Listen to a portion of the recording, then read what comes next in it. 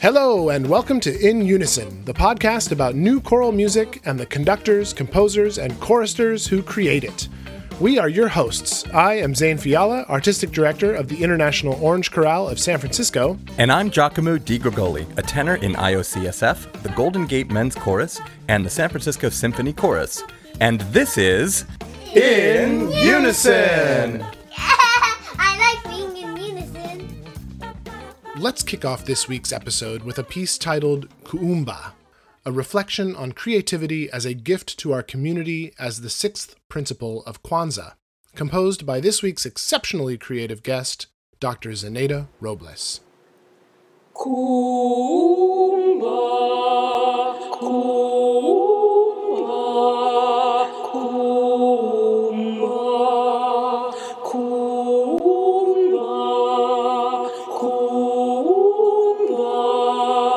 Kuumba,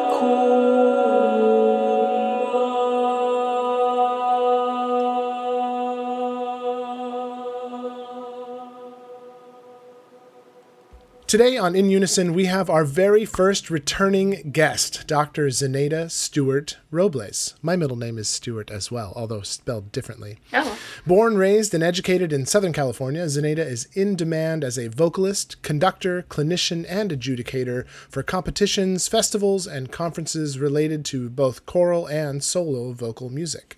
She is also a fierce advocate for diversity and inclusion in music education and performance.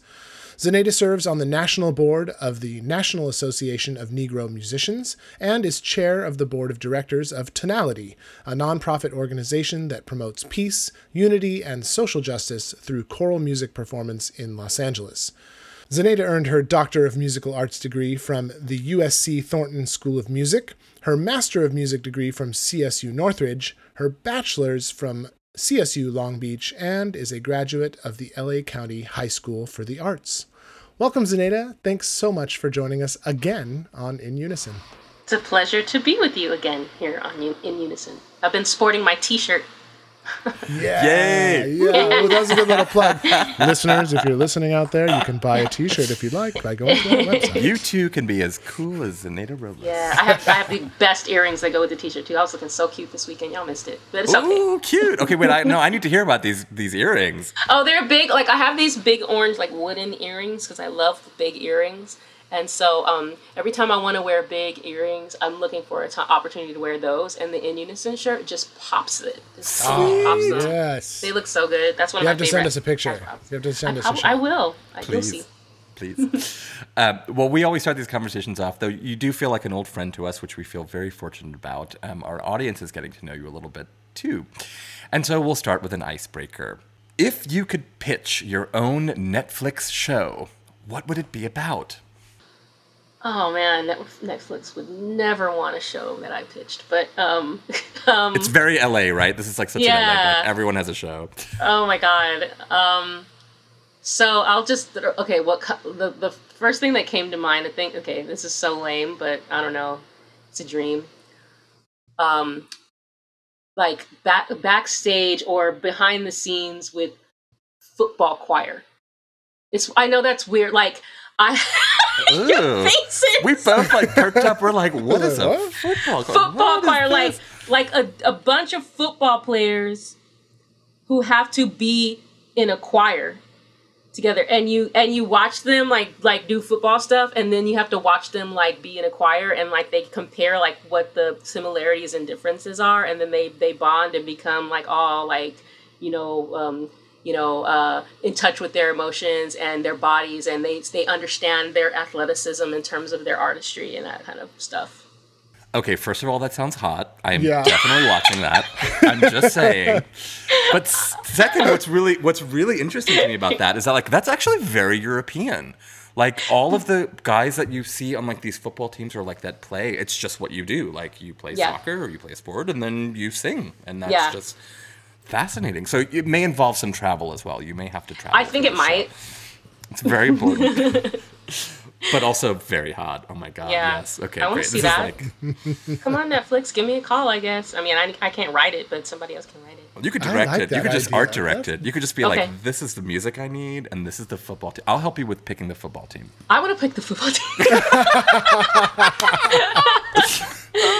Great, we could both do it. That's fine. Okay, all right, good. Deal. That's brilliant. What's our show? I think that's a great idea, honestly. Actually, I would watch that, and I think a lot of people would watch that show. Actually, that's a good idea. Brilliant idea. Call Dr. Robles Netflix immediately. Yeah, exactly.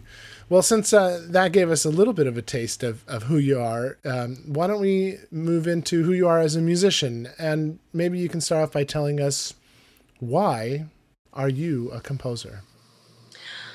I don't know. I just was made this way, I think. And I say that because I think I'm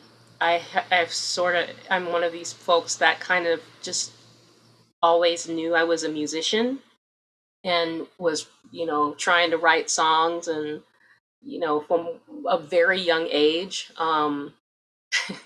And I just kind of always, the earliest like age I remember being, do you have like the earliest age you remember being, or earliest age you remember your parents being? So I remember being 5 years old and knowing that I was a musician and deciding I was going to start making up songs. Like the word composer wasn't in my vocabulary, but I made up songs. And so I would make up songs, and, it was very awkward because, I listened to the radio a lot. And so I heard a lot of love songs, I was listening to like, kind of 80s. Back then I was listening to like a lot of 80s R&B and sort of, early hip hop type stuff, and stuff. So a lot of love songs, a lot of love themes. And so when I'm writing songs with lyrics about making love and stuff, and I'm 6 years old, like that's not really the best thing, but I was definitely creative, so, that was a sign that, I was maybe, I don't know, pretentious or precocious or whatever. But I just never had a question about who I was. Like that's just a gift. And but I didn't.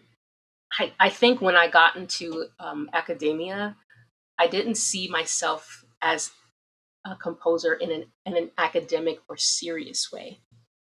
Which I sort of regret, because I think that I could have, I don't know that I would have necessarily wanted to do anything different. I don't regret my path, but I regret the way I saw myself, or the way I didn't see myself as someone who could really seriously pursue music composition. I knew I wrote things, and I kind of knew that I was, I could be kind of a composer, but it wasn't until recently that I really started to come into my own and understand that I had a significant voice to contribute to the world of composition, and particularly choral music composition. And so, maybe in a way, I've come full circle. I feel compelled to write about things, that are, not maybe what we usually hear choir singing about. And so, yeah, I feel like, it's just been an evolution. What is it that's happened recently that has pushed you into being more of a full-blown composer, as you would say? I think it was in 2018 when Alex Blake of Tonality commissioned me to write "Can You See," and "Can You See" was a piece that is based on protest signs that were kind of popular at the time, with statements like "Love is love," "Black Lives Matter," "No human is illegal," "Science is real," "Water is life," and he didn't ask me about those signs. I don't, for some reason, that sign just jumped out at me as musical, and the piece came to me really quickly. And it was the first time I felt like I sat down with sort of a composer's mindset, like a toolbox, not just a songwriter or a poet, but like, I'm going to construct this piece with these themes and these motives and layers and, melodic content, and harmonic, structure, form. Like, I really felt like that was the first time I really had an opportunity to use tools that I had been amassing over the years. And once Tonality gave me an opportunity to do that, it really opened my eyes. Like, I actually have a skill that I haven't been. Why haven't I been using this skill? That was cool. It wasn't easy, but it was definitely fulfilling. And um, that's when I kind of started. That piece got some attention, and then I got requests to do other things, and I started doing other things. And so now I've got several pieces out. Some of them self-published, a few that are published with other companies. And I've got like 4 commissions right now, which is something I never imagined I would have. Which is why I say, all of a sudden now I feel a little bit like a baby composer, because I feel like I just never imagined that I would be. This sounds terrible. I never imagined like I would be legit. Like, I feel like my music has a reason to be out, where before I didn't feel like my music was for anybody but me, and that's really gratifying. I want to ask a little bit about that, and combine that a little bit with what you had mentioned about academia too, that you sort of felt like it wasn't for you, or something was, that you didn't sort of feel like you were putting out there. Why do you suppose you felt that way? I just didn't think my music. I wasn't trying to create cerebral music. I wasn't trying to use. I really was kind of turned on. I was pretty good at music theory throughout school, but I was really not very good at uh, materials of modern music and post-tonal analysis and all of the more modern trends in music. That really turned me off, and I was sort of like, if that's what I have to do to be a modern composer, like, screw that. I don't want to make music like that. Music doesn't speak to me. And that music is, I understand its place, and I definitely appreciate being an artist, as a singer who has enough skills to sort of execute music like that. Like, I can appreciate it from an academic standpoint, but I don't want to hear that. Like, like, I don't want to, I'm not going to sit down and want to listen to it. I mean, unless, I'm trying to challenge myself, from a musical academic standpoint. But I guess every art you have to push, the envelope. But I wasn't trying to push anything. I'm not trying to push anything in terms of technique or, you know, compositional vocabulary. I just have emotions that I want to explore, or I have subjects that I want to explore using a musical vernacular that I was familiar with, or that was intriguing or sonically exciting to me. Like, I love exploring. I like the sounds of the whole tone scale. I love extended harmonies and jazz chords. I like ninths. I like ear candy. I like the stuff that sounds pretty. And I like exploring the divisions of the octatonic scale. I got into that a little while, and I love how there's different chords that you can pick out of that and move around, tertiary harmonies and stuff like. So I could get kind of nerdy about it, but it was never far enough to be what I thought would be serious music. So that's why I didn't really think of my music or my compositional voice as being one that needed to be out. That's such an interesting thing to bring up. You know, we've had a conversation with a lot of our guests about academia, and it's the way that music that is academic is exclusionary. You know, in that if you don't understand it, then you can't appreciate it, that kind of thing. And I think that your music, and you mentioned your piece, Can You See, which of course is really easy to get attached to. I personally am very attached to that composition. I think Same. that it's just a really moving piece of music. And Thank you. And the thing about it, and we talked to Alex a little bit about this as well, is that it's inclusive. It's the kind of music that you don't have to know music theory. You don't have to know what octatonism means or any of the things that you just referenced. You don't have to know any of that stuff to be able to appreciate and for it to move you. And yet it is chock full of those things. Like That's the true. last minute, all the contrapuntal things that you have done where you've set the melody of the national anthem and there's just a car wreck going on behind you emotionally. I mean, it is just extraordinary. Yeah. But like, I mean, are there other like little hidden nerdy details you might be able to tell us about? I don't know.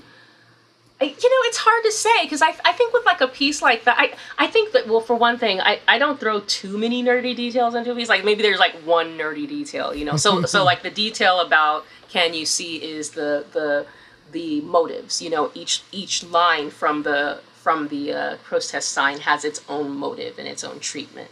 And so, you know that's borrowed from, I don't know who did motives and things. I don't know, a bunch of opera composers did motifs, and or like the film score people do motifs and stuff like that. Right? Yeah. Yeah. You can All take the a Star single Wars motive movies, and develop. yeah, sure. Every Star Wars character has its own theme, right? Mm-hmm. So it's similar, sort of in a way, like on a much smaller scale. Can You See? Each line has its kind of own thing, that's basically it, and then there's this idea, maybe you could think of the middle section, the motif that I created for the Science is Real section, which I think Alex says is like one of his favorite parts. But the science section is kind of a canon, and then it's a canon sort of with yeah. Exactly. And so I've just kind of layered that at different levels, and then each voice part comes in, kind of staggered entrances, and then the last voice parts to come in are the sopranos, and just kind of ramp it up a little bit with their entrance is actually aleatoric, so they don't even have a metrical moment to come in. They just once they start, they just kind of sing at their own speed and tempo to kind of give it this kind of weird kind of out of time, sort of infinity sound is what I think I was thinking of in terms of when I think of science.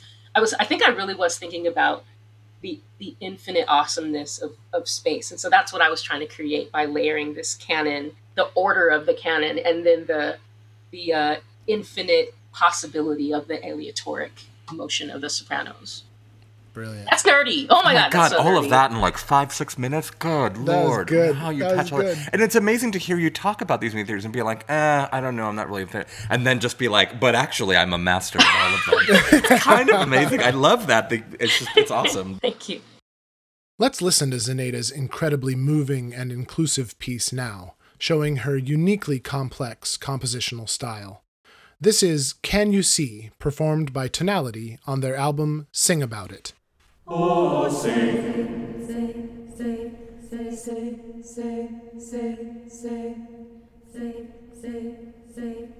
Can you see? Can you see? Can you see? Can you see? Say, can you see? Can you see? Can you see? Can you see? Can you see? Can you see? Can you see? Can you see? By the dawn's early light. Can you see? Can you see? By the dawn's early light. Love is love.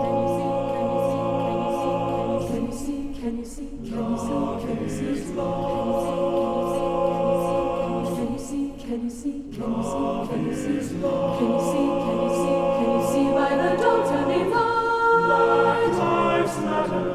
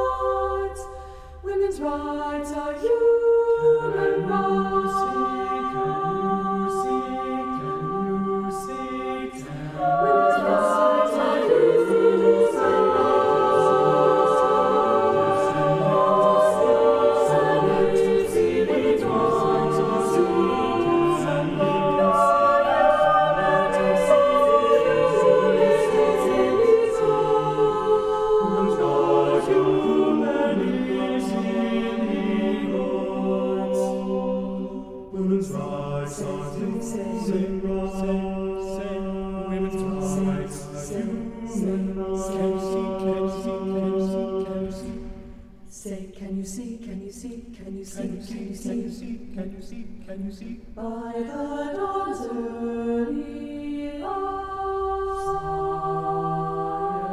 science is real, water is life, science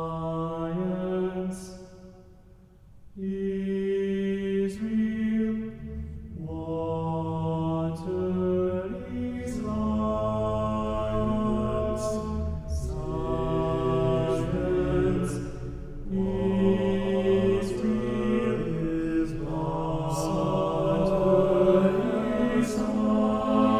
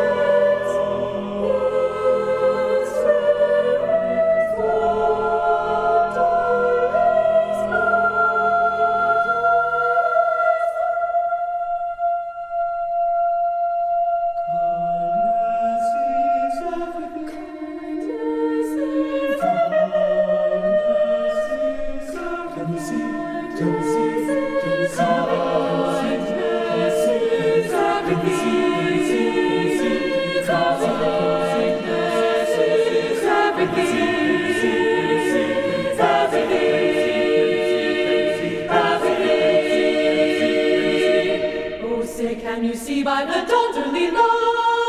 Love is oh, say, can you see by the dawn's early light? Lives matter. Oh, say, can you see by the dawn's early light? Women's rights are human rights. Oh, say, can you see by the dawn's early light? Humanity. Oh, say, can you see by the dawn's early light? Science is real, water is life. Oh, say, can you see by the dawn's early light? Can you see, can you see, can you see, can you see,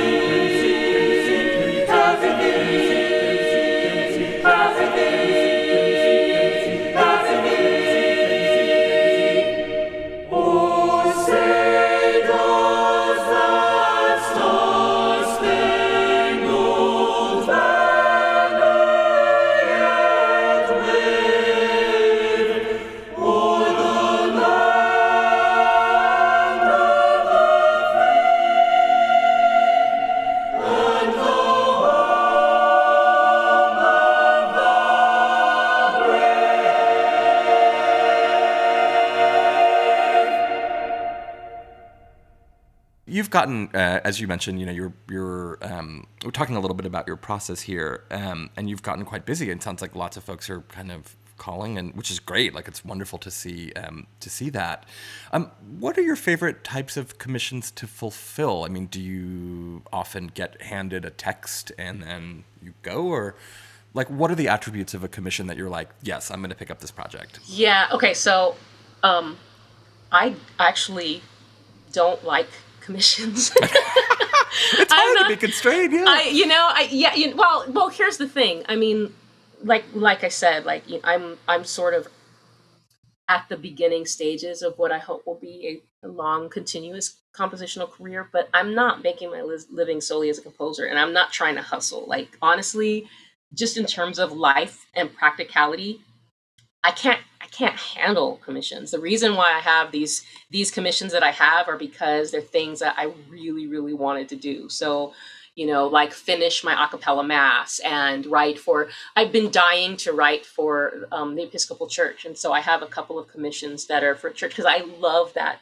I love the Episcopal Church tradition. I'm an Episcopalian, and a lot of my music, lately I've been doing a lot of music that is, sort of, diversity oriented or social justice oriented and stuff. And just to get back to spirit and back to my sacred music root, my sacred roots, because sacred music was so formational for me, especially with my work in the Episcopal Church as a singer, as a soloist and section leader. So I've got years of experience, and that I want to honor that, and I want to sort of offer, kind of the, like all of that experience is marinated in me and comes out in these compositions. And so the opportunity to actually do that for a church, or an organization that wants to hear my voice, in that space, my compositional voice in that space, like that is so exciting to me and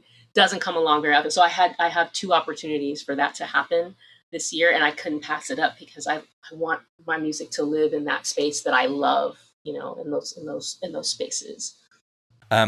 Let's talk about another piece that weighs heavy on the heart, I think, when you listen to it and you understand it.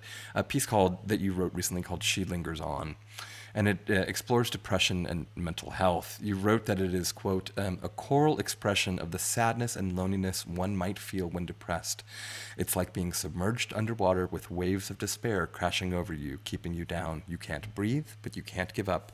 It's like coming completely apart while trying to hold it together. I am sure that there are many of us, particularly over the last year and a half, who have felt this in isolation. We've felt it for ourselves. And even with May being Mental Health Awareness Month, I think lots of us have been thinking about this. Let's talk a little bit about it creates such a feeling. What did you consider instrumentally when you were writing this piece? Like, what was the soundscape you wanted to create that sort of reflects that feeling? So She Lingers On was an improvisation. And so there was there was no concept. It was one day I was freaking depressed. I struggle with bouts of depression, anxiety, and have struggled with that for over 20 years, and I was having a day. And so I was sitting in my classroom, my students had gone for the day, and I just sat down and started playing this little riff, which I thought was the saddest. It's F, B, what is it? Da da da da. No, it's F, C, B flat, A, and that B flat in there, da, da, da, da, with the pedal down. It just kind of sticks there, and it's like it won't go away. It's not necessarily ugly, but it's not resolved. It's not resolved. That's how I feel. It's not resolved. It's not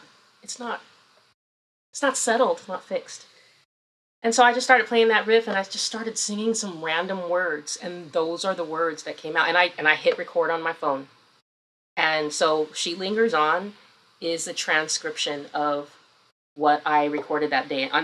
Even the piano part. It was hard to transcribe the piano part because I just, it was just very much kind of a wash of C minor. After I went from, I was kind of like in this F, B flat land that was just kind of, I don't know what it is. Is it F? Is it B flat? And then eventually some kind of wave came and we were in C minor. Whoa, I don't know how that happened. So that's what I mean by these waves. And eventually I climbed back up out of C minor and got back to F-ish, and like that's what it felt like. F major going to C minor, going back to F major. I guess it's not super weird, but the way that I got there is not like through traditional, tonal harmony. And, it's not like what would C be? It's not like F is 1 to minor 5 to 1. It doesn't function that way. It doesn't have the same function. It's just I fell off a cliff into C minor, So when you think of it like that, like there's this idea of function not happening the way it would traditionally, which I think is what I was trying to do in the piece. I hope that comes across as this instability. It definitely did. Let's listen to some of Zenaida's beautiful and heartfelt composition. Here's She Lingers On.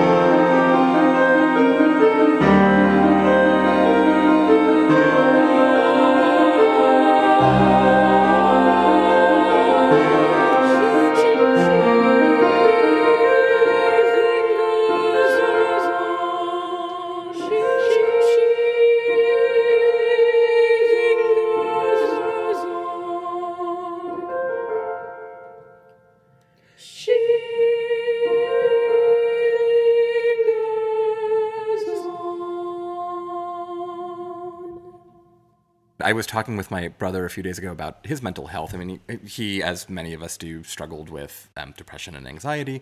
And he described the feeling that I think you described perfectly, that sort of B flat of like that unresolved feeling. And he described it as like that moment of anticipation, like when you have a chill, you usually get you usually can work it off because your body will shake it off in that feeling. But he described it as a chill you just can't resolve. Yeah. In your body, this physical sense that it's constantly there. And I think that progression, that B flat, absolutely creates that feeling where you're like, I feel unresolved or unsettled in some way, and it captures that feeling beautifully. I think it was really extraordinary. Yeah. It's interesting listening to that, and then to listen to it on the thing is that it didn't become a choral piece until I was commissioned to write a choral piece, and I thought, well, what kind of piece? It was kind of like, you can write whatever you want.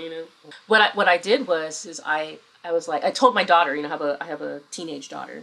And I went to her and I said, hey, Felicity, I've been asked to write this piece for a treble choir, and my daughter, she sings in choirs too, and she's a singer.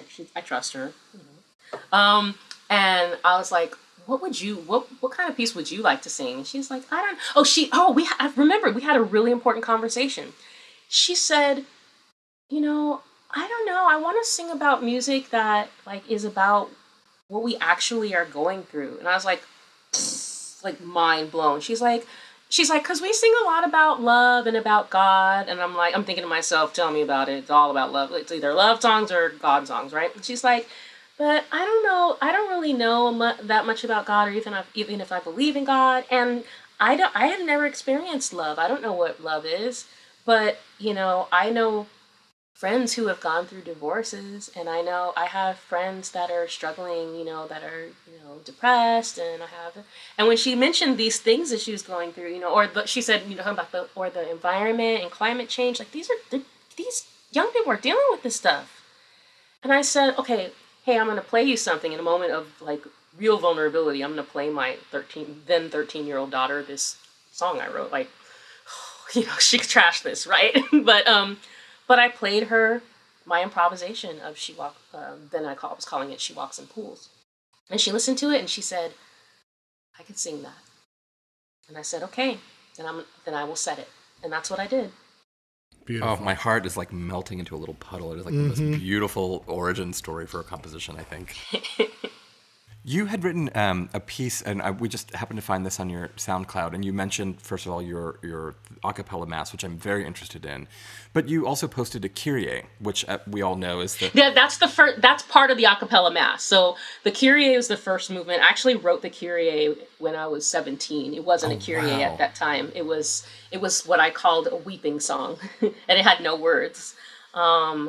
And it was heavily influenced by the Barber Agnus Dei, the Adagio strains that he wrote, and turned into a choral piece, which just murdered my heart every time I heard it, when I was 17 years old. And so that was kind of like my tribute to Samuel Barber. And then eventually, because I figured out, hey, I probably could do more with this if it actually had words. And what words should I use? Well, churches use a lot of choral music. I think the Kyrie word, that's Kyrie eleison Christe. It's not too many words. I could probably make that fit. So that was a very practical marriage of text and music that worked really well as part of my sort of, evolving choral journey when I was doing my work at CSUN, Cal State Northridge.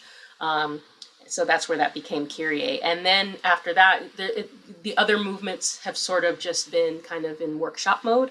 And so, but now I have an opportunity to complete the work, and I've got about 4 out of 5 done. So I got to get the 5th one. I got to punch that out somehow. But I think I can do it. I'm looking forward to it. Here's the first movement of Zeneda's a cappella mass, the Kyrie.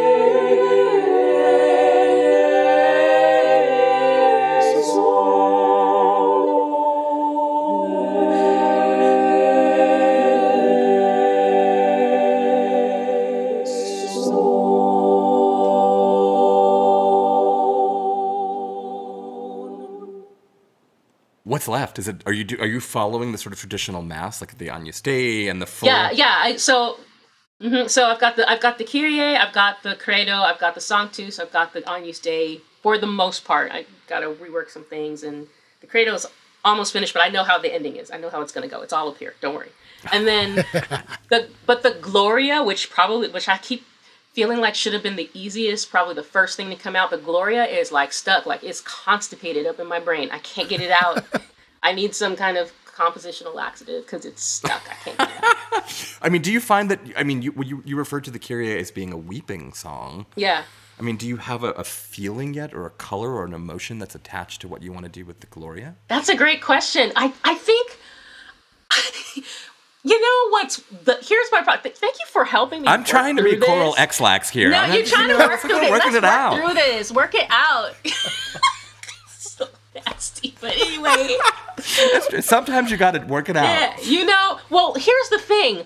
I came up with this melody for the Gloria that sounds too much like a theme or a segment of music I heard from Conan the Destroyer. Oh. I don't know why. It's somehow, it's like the most random thing. I saw Conan the Destroyer when I was young. The movie traumatized me when the thing comes to life at the end, and there's this party music playing. Okay, and you probably I can't even describe how that music sounds, except for it's kind of in 3 and it's in G major. And that's the thing. So the Gloria is in G major, and it kind of has this modal sort of Mixolydian feel, and it's kind of got this party. But that party goes to hell. Like everybody dies at the party. Like the thing comes to life and kills everything. So I can't have my Gloria sound like that. I got to get that melody out. I don't think that melody's gonna work. Well, we love finding those pop references. So like I'm sure somebody would be like, "Hey, oh wow, what's the Conan?" I don't think nobody's gonna recognize Conan in my Gloria. That's true. Zane might. He's a big John. Well, and I actually have this problem where when I listen to music, I hear other music almost always. Yeah. Like if I hear a little snippet of a melody, I go, "Oh, that was such and such a song from something or other." And I call composers out on it all the time. I'm like, "Did you mean to reference this song by so-and-so right here?" And like I questioned Vince Peterson about that. But yeah, actually I was going to say in the Kyrie, your Kyrie, I listened to it and I wrote down some notes about it, and I wrote that there were several moments in it where the music was really reminiscent of like 50s and 60s pop songs. In fact, there was one moment where I was like, that was a Beatles song. I swear, I just heard a Beatles song. It was really fascinating. Where that is. That's really interesting because at the time I wrote that, like, I don't think I had that soundscape in my environment. So I don't know where you got that from. I don't know. That's just what I heard. But here's the thing, like, I'm glad you mentioned, this idea that you hear melodies and things recognizable in composers' music. I think it would be crazy to think that composers don't have other music going on in their minds when they're composing their thing. Like that's how music, is born. We build on what we build on what we know, we build on what we hear. And that's part of the reason, maybe that's the issue I sometimes have with academic music, is because it feels so disconnected from what's happening in our world. Like I don't want my music. I want my music to help me connect with my world, And so finding connections with, other themes or other music or other subjects or, anything that can help us find connection, I feel like is generative and wholesome and is a reason for why we make our art, right? Yeah. Well, you had a piece that threw me back and created a connection for me, Lady in Blue. And shifting gears a little bit here, because this piece just hits so hard and it feels really deeply personal. And of course, it's the text is by Ntozake Shange from her brilliant piece for Colored Girls, Who've Considered Suicide When the Rainbow's Enough. I mean, it threw me back to being in college and, being a gay white boy, being like, oh my God, so many feelings, but it's just being like, oh, this is an experience I don't know and understand, and just being bowled over by it. What inspired you to reference that text for your composition? I'm glad you brought it up, because I think that this is a piece that's becoming harder for me to talk about, because the way that it came about was so sort of innocent. I did not know that work at all when I wrote this piece. I actually conceived of it and recorded it when I was, I guess I was 16. And I wrote it for a friend, for a dancer. I went to the LA County High School for the Arts, and we both were competing in a competition called the NAACP Act So competition. And she was competing at the national level in modern dance. And the year previous, I had won at the national level for composition for my piece, A Mother's Plea, The Angels, which essentially is my Psalm 121, so which is one of the pieces on there. So I won an award for that at this competition. So the next year, I wrote a piece for my friend who was competing in dance, and she asked me to set that text because she wanted to dance that text. And so when I wrote it, that was probably the first time I used a technique that I've come to rely on, I really like to use, which is sort of, I improvise singing the text, and then I arrange my improvisation. That's how I compose that piece. And so what I did back in the day, I had a tape recorder, right? And so I just recorded myself singing an improvisation of that text. So I just let the text kind of speak to me, just whatever it was saying. I didn't have any connection to the poet. I didn't know anything about the work. I just heard the words, and the words had that music to it. And so, and I didn't write it. Nothing was written down. It was just all in recording. And so then I put I organized or arranged an accompaniment with it that I played by ear. And then it actually had like a percussion accompaniment too. So it was kind of a pop. There was like this improv that I went over, and I start riffing at the end and everything like that. So that's how the piece began. It was not a choral piece at all. It was really a kind of a pops, like a pop art song. And then Alex Tonality shows up again. He said that he bullied you into composing things, and now I'm believing this a little bit more. He's a very persuasive person.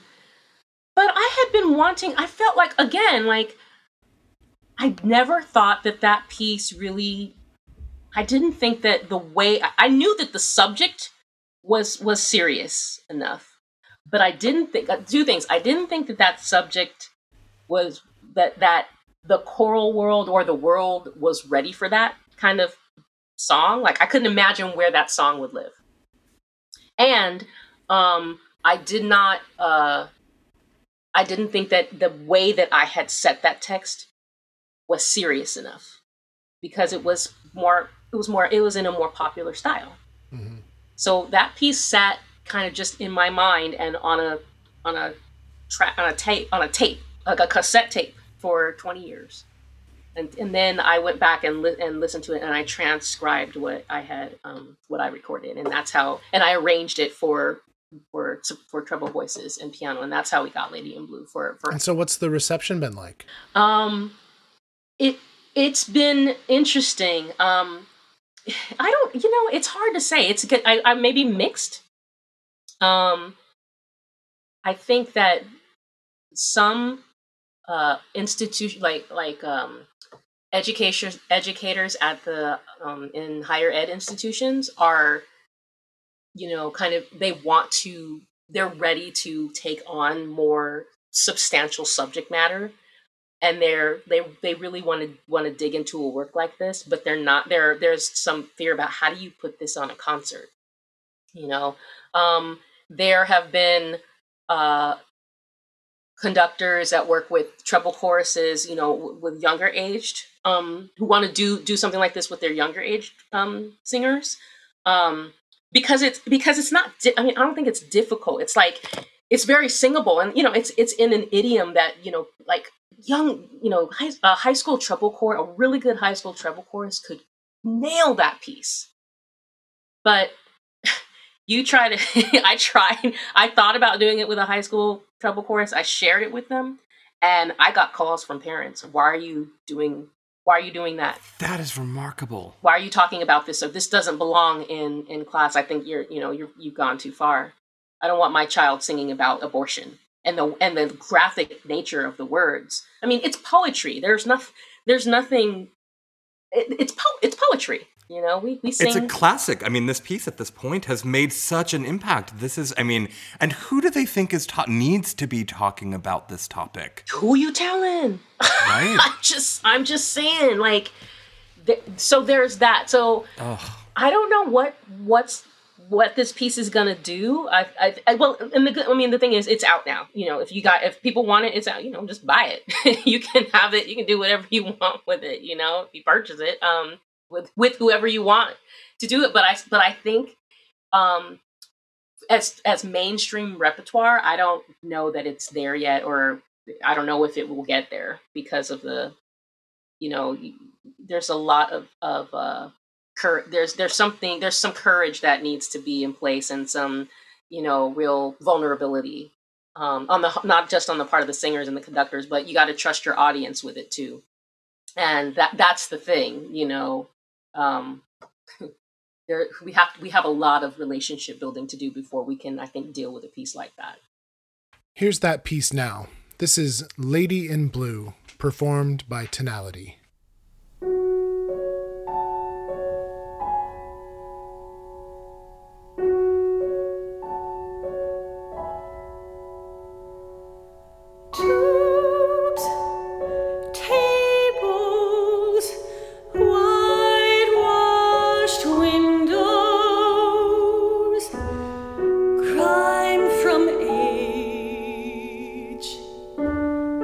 Wiped over once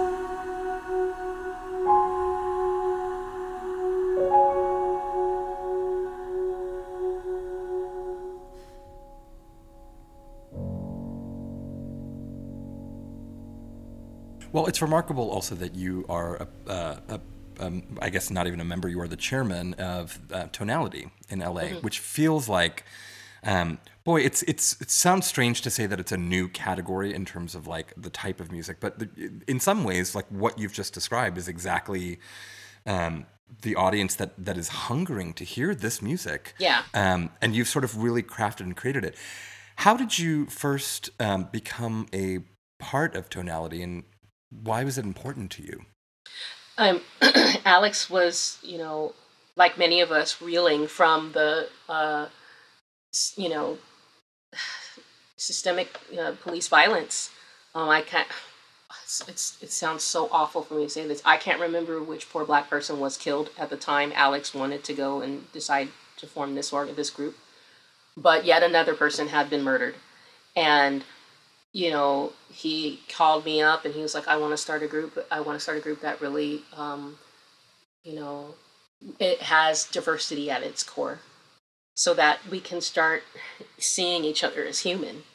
And he didn't. Those are my words, not his. But I understood it that way, and so I helped. He asked me if who did I think might be interested in a group like this, because I had assembled a choir in the past, like a diverse choir in the past, and so I kind of gave him some contacts of mine, and he did all the kind of legwork to contact people, to get everybody together. And once we got in a room, I started off as a singer. I was just one of the other people that wanted to process what we were experiencing in the world through choral music, and that's what we did.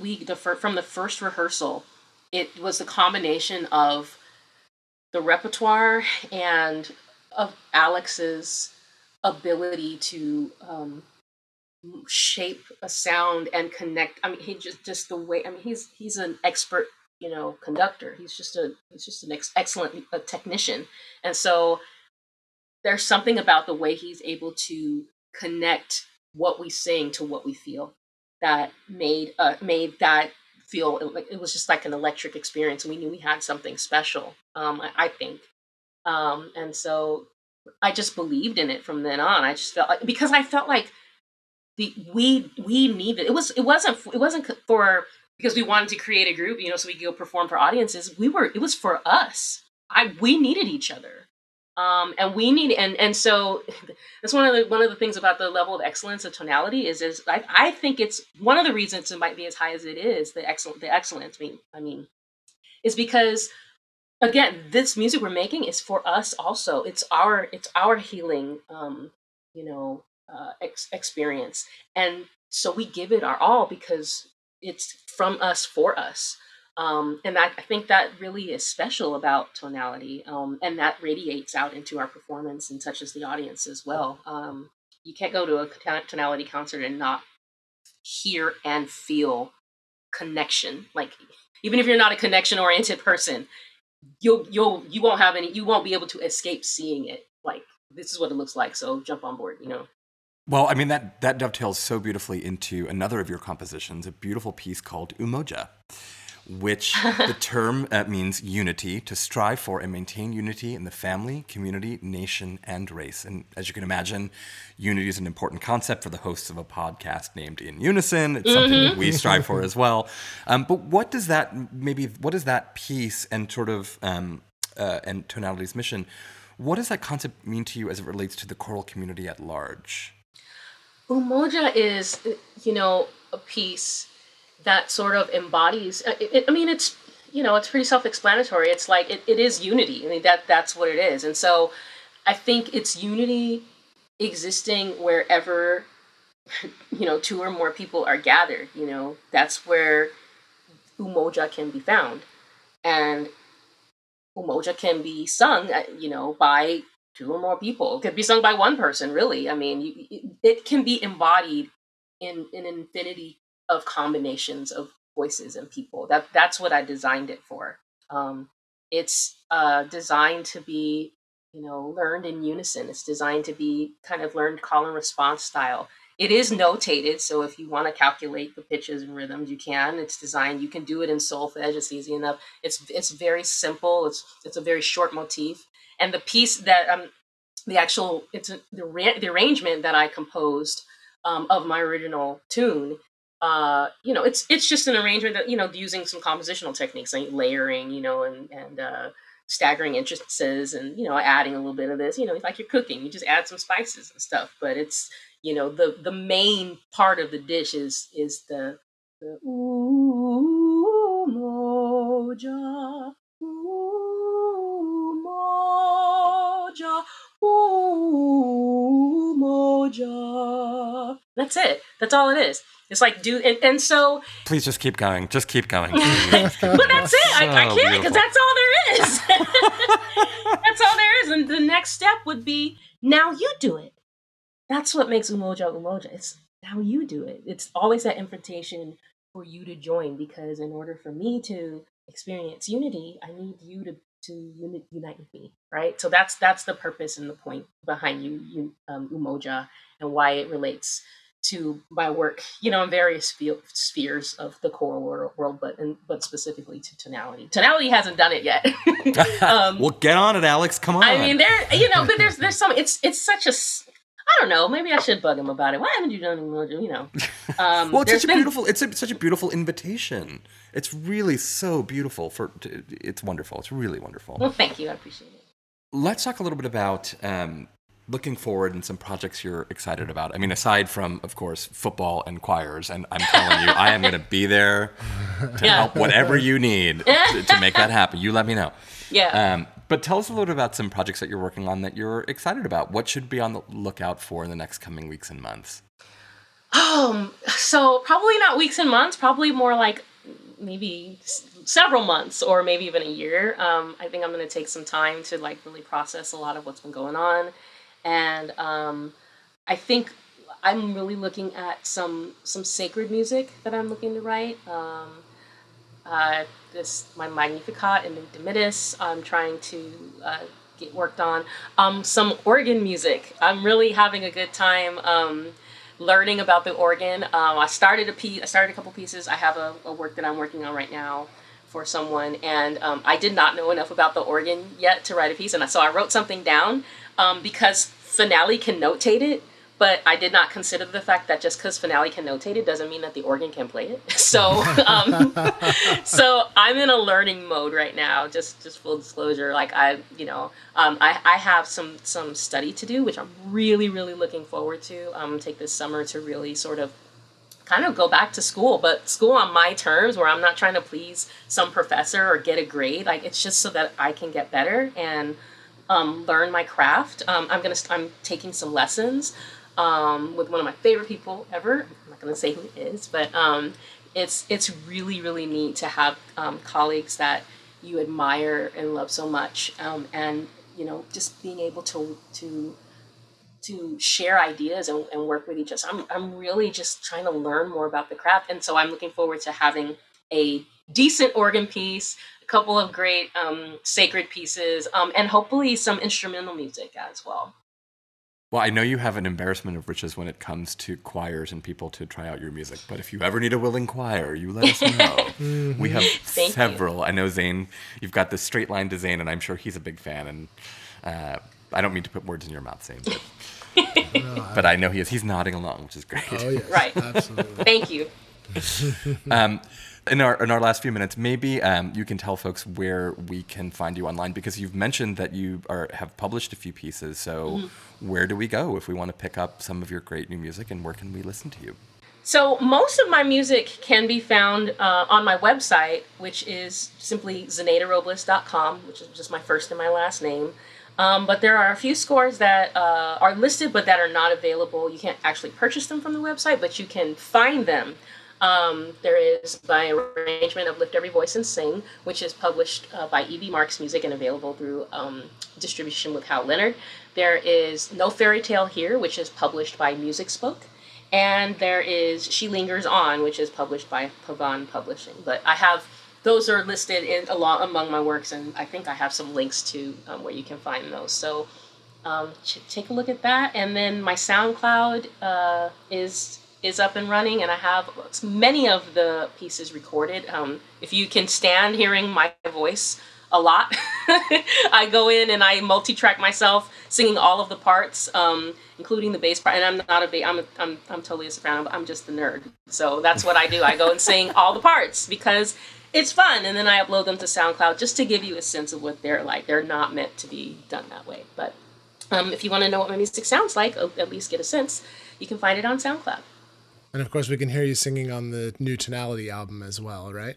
That's correct. Yes, I am. I'm worked in there somewhere. Well, it's been so wonderful to chat with you, Dr. Robles, and to get to know you better and to dive into your process. It's so inspirational to hear you talk about just the many ways that you've come to composition, and I think it's inspiring for those of us who maybe don't want to write academic music, but we want to write music that moves people, and you definitely have done that. So, we thank you for the music you're putting in the world and for the energy that you've brought to, at least to me and Giacomo today, and to our listeners as well. It's been really, really wonderful to chat with you. Thank you so much. It's really a pleasure to talk to you as well. Thanks for having me. Absolutely. Yay. Thank you. Let's end this week's episode with an invitation to unity. Here's Dr. Robles' piece, Umoja. Umoja,